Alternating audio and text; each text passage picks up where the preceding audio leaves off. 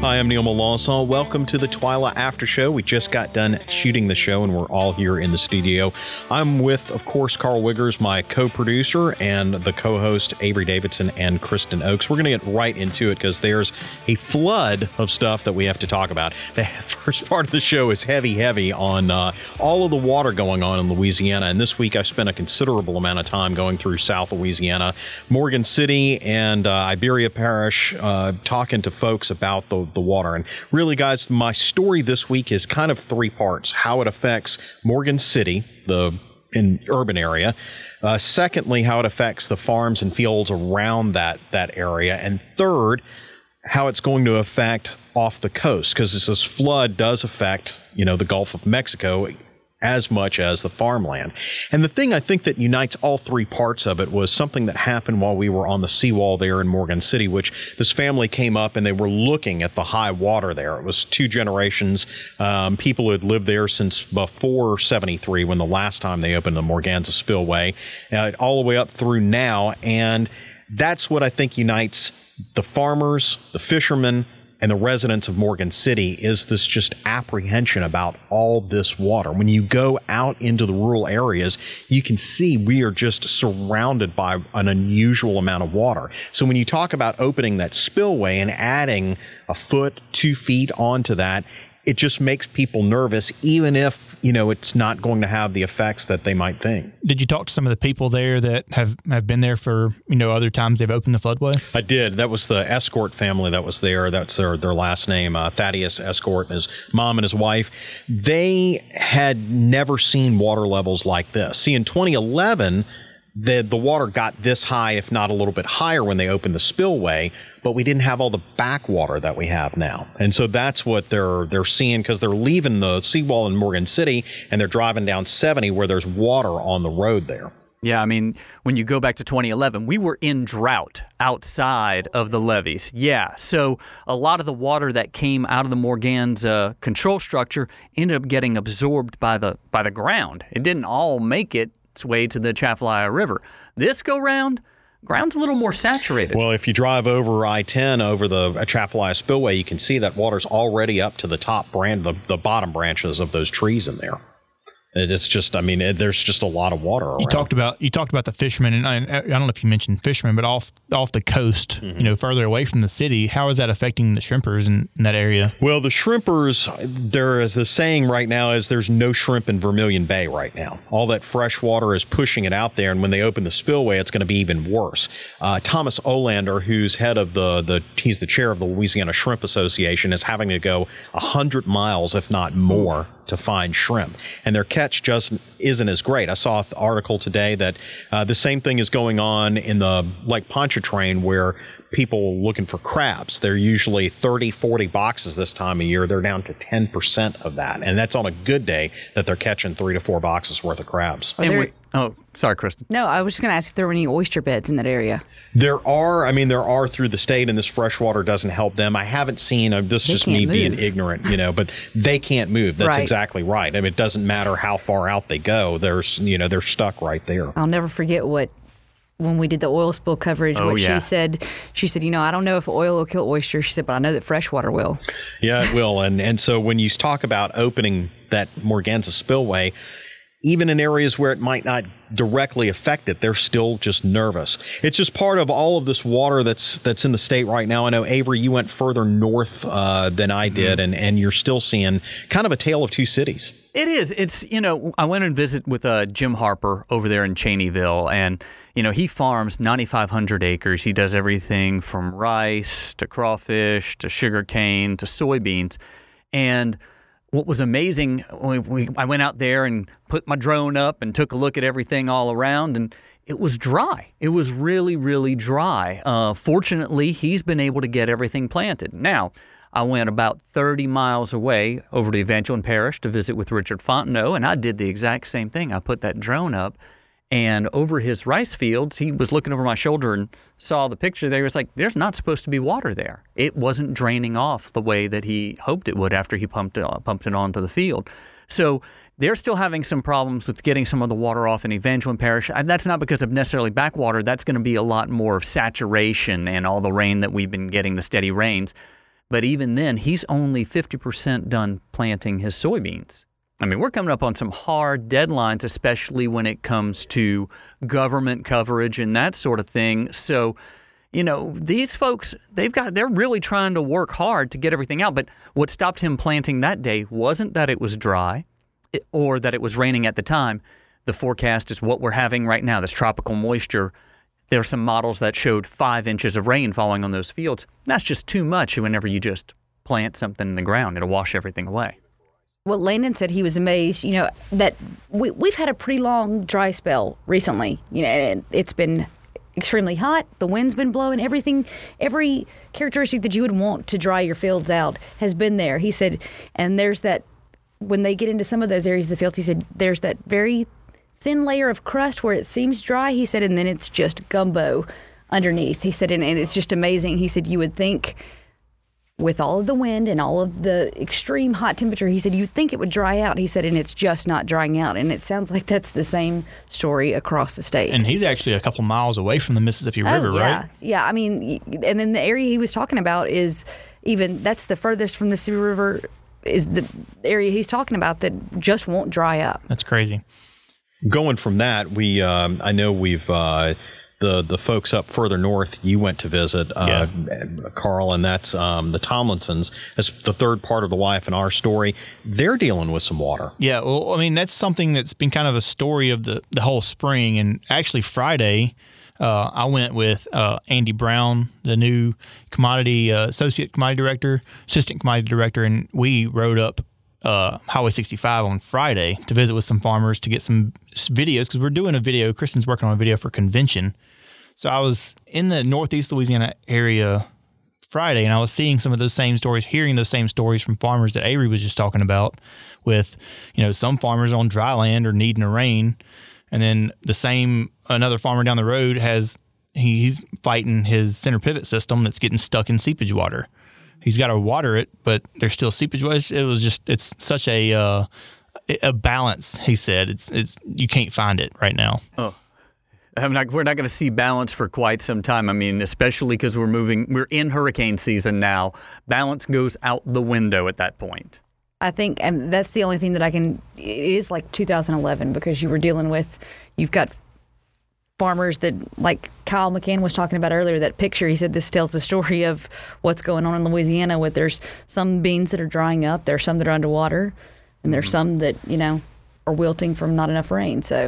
And add on top of all of that, right now it's hurricane season. By the way, Jay Grimes, I interviewed him. He's the meteorologist at WAFB, and he's one of the climatologists here in the state. I talked to him about hurricane season. That's going to be one of our extras there. I won't spoil what he said here. But Spoiler alert. But I know there was a meeting in New Orleans this week about what happens when a hurricane plows up northwest through the state, and it's right now it's not looking good with all this water. I will say that. So back to what you were just asking me about with Philip and Carrie Tomlinson, they farm just outside of Lake Providence, Louisiana, far northeast Louisiana corner, which is a big port area. There's a lot of ports right there along the Mississippi River at Lake Providence that a lot of these northeast Louisiana farmers are shipping their grain to. So I talked to them some about that. And, we got farmers down here that or maybe not farmers, just everybody is just freaking out about the Mississippi. But Philip was talking about the kind of the importance of the river. And, as much as we want to cuss it right now with it being so high and we're freaking out about that, it's still like it's the lifeblood of, our economy. Oh, I mean, we depend on it for shipping. We depend on it for our petrochemical industries. But what a lot of folks need to also remember is this is not our water. As Garrett Graves talked about last week, this is water from most of North America. I mean, going up all the way into 2 Canadian provinces, coming straight down here. So it's kind of like, not to bring up something that might sound a little bit politically charged, but it's kind of like the difference between weather and climate. The weather may be dry here, but if it's wet somewhere else, it's also going to funnel here. Yeah. And it was just an interesting conversation to have with Philip, because, one of the struggles he's been talking about with, while I was doing his story, I was talking about what are the struggles you face as a farmer, and he said the windows. And the way I was like, that's an interesting way to put it. But he said the windows of time we've had to work because of the rains, and now we're asking for rain. And, it's just it's just a nonstop kind of struggle. He wasn't saying poor, pitiful me. He was just saying that's just the challenge of farming, in Louisiana. You got dry times, you got wet times, and it seems like they never come when you need them. Well, I think one of the challenges that we also face is normally when disaster hits in Louisiana, it's after everything is already invested in the crop. All your money's already out there. Your seed, your fertilizer, your time, your effort, all of that is already in there. And then a bunch of rain comes and wipes it out. A hurricane comes in and wipes it out. And I know a lot of folks are very hard on disaster provisions in the Farm Bill, or maybe look at things like that as a handout. But if you've already invested all of your money into what you're doing for your livelihood and you get no return, it's kind of like, the most you're going to get back with crop insurance is 60-70%. So your house note is $2,000 a month. But because of what's happened, you're only going to get 60% of that. You're not covering everything you need to survive. No, and if you have taken out a loan, which I would say 99% of farmers in Louisiana have. How much is your loan, Kristen? How much is your loan? Landon White would kill me if I divulged that information.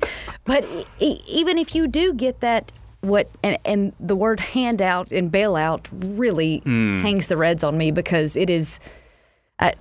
There's just so many misconceptions that I've seen on social media recently with all of this, with everything that's been going on, and that farmers, are going to be taken care of. That is not necessarily true, and there is nothing like making a crop on your own with a good market in the best possible year.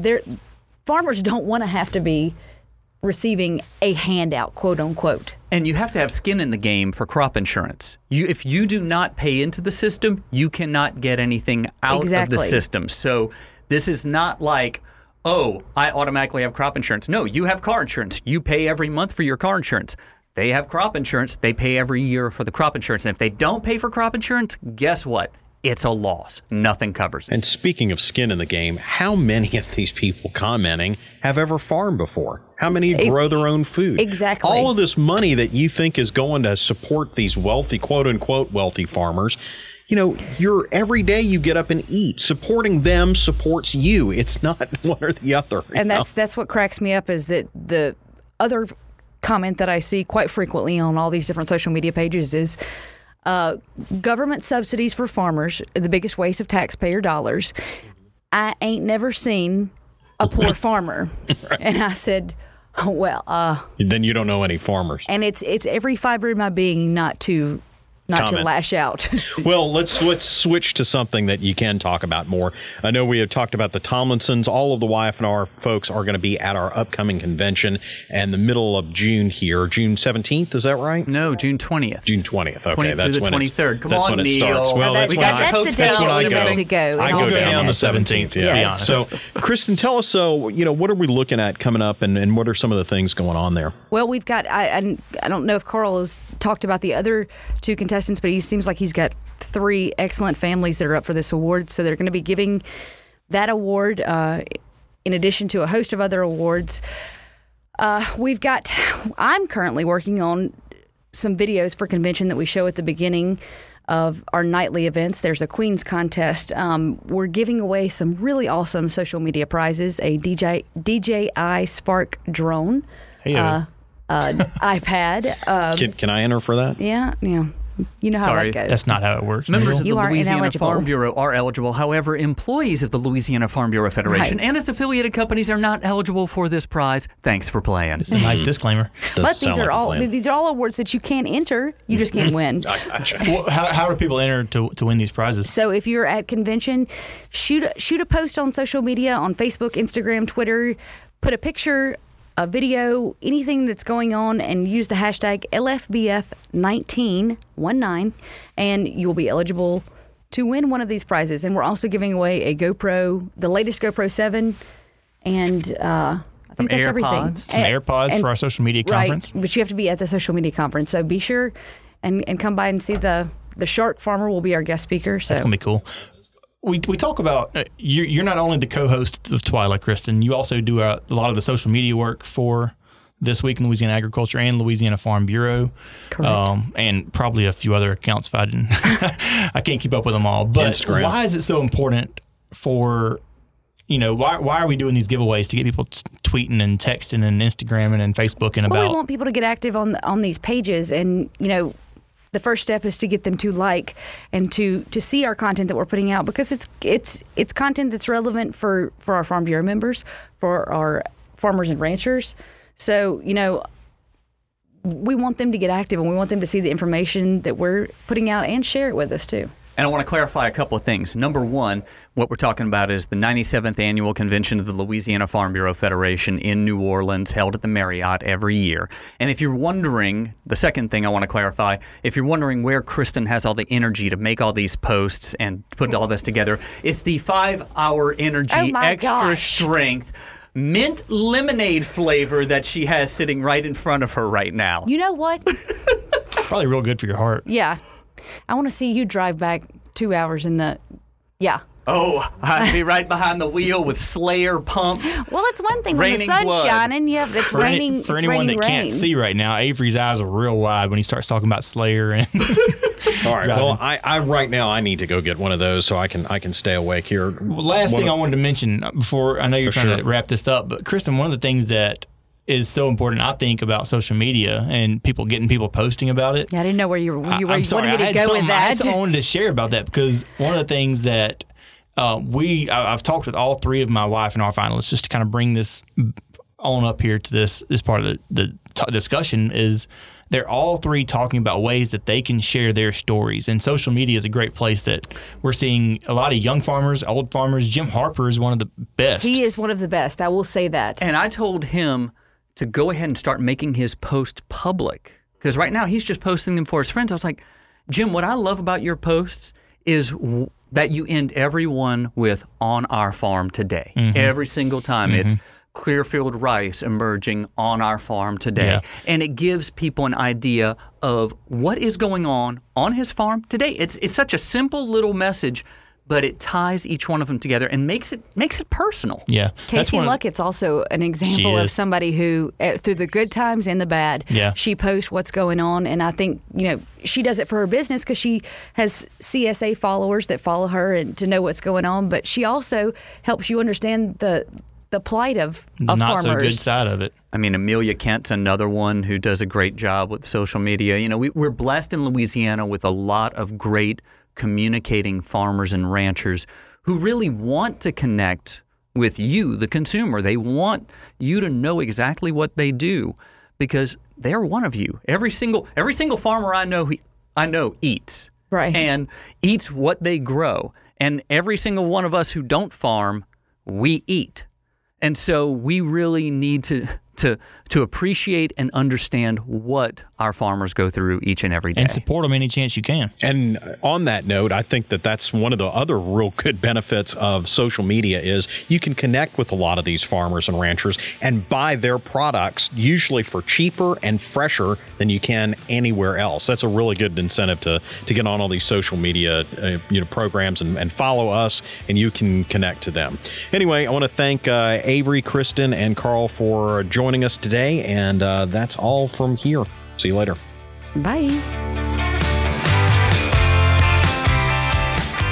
If you enjoyed this podcast, please subscribe and even share it with a friend or two.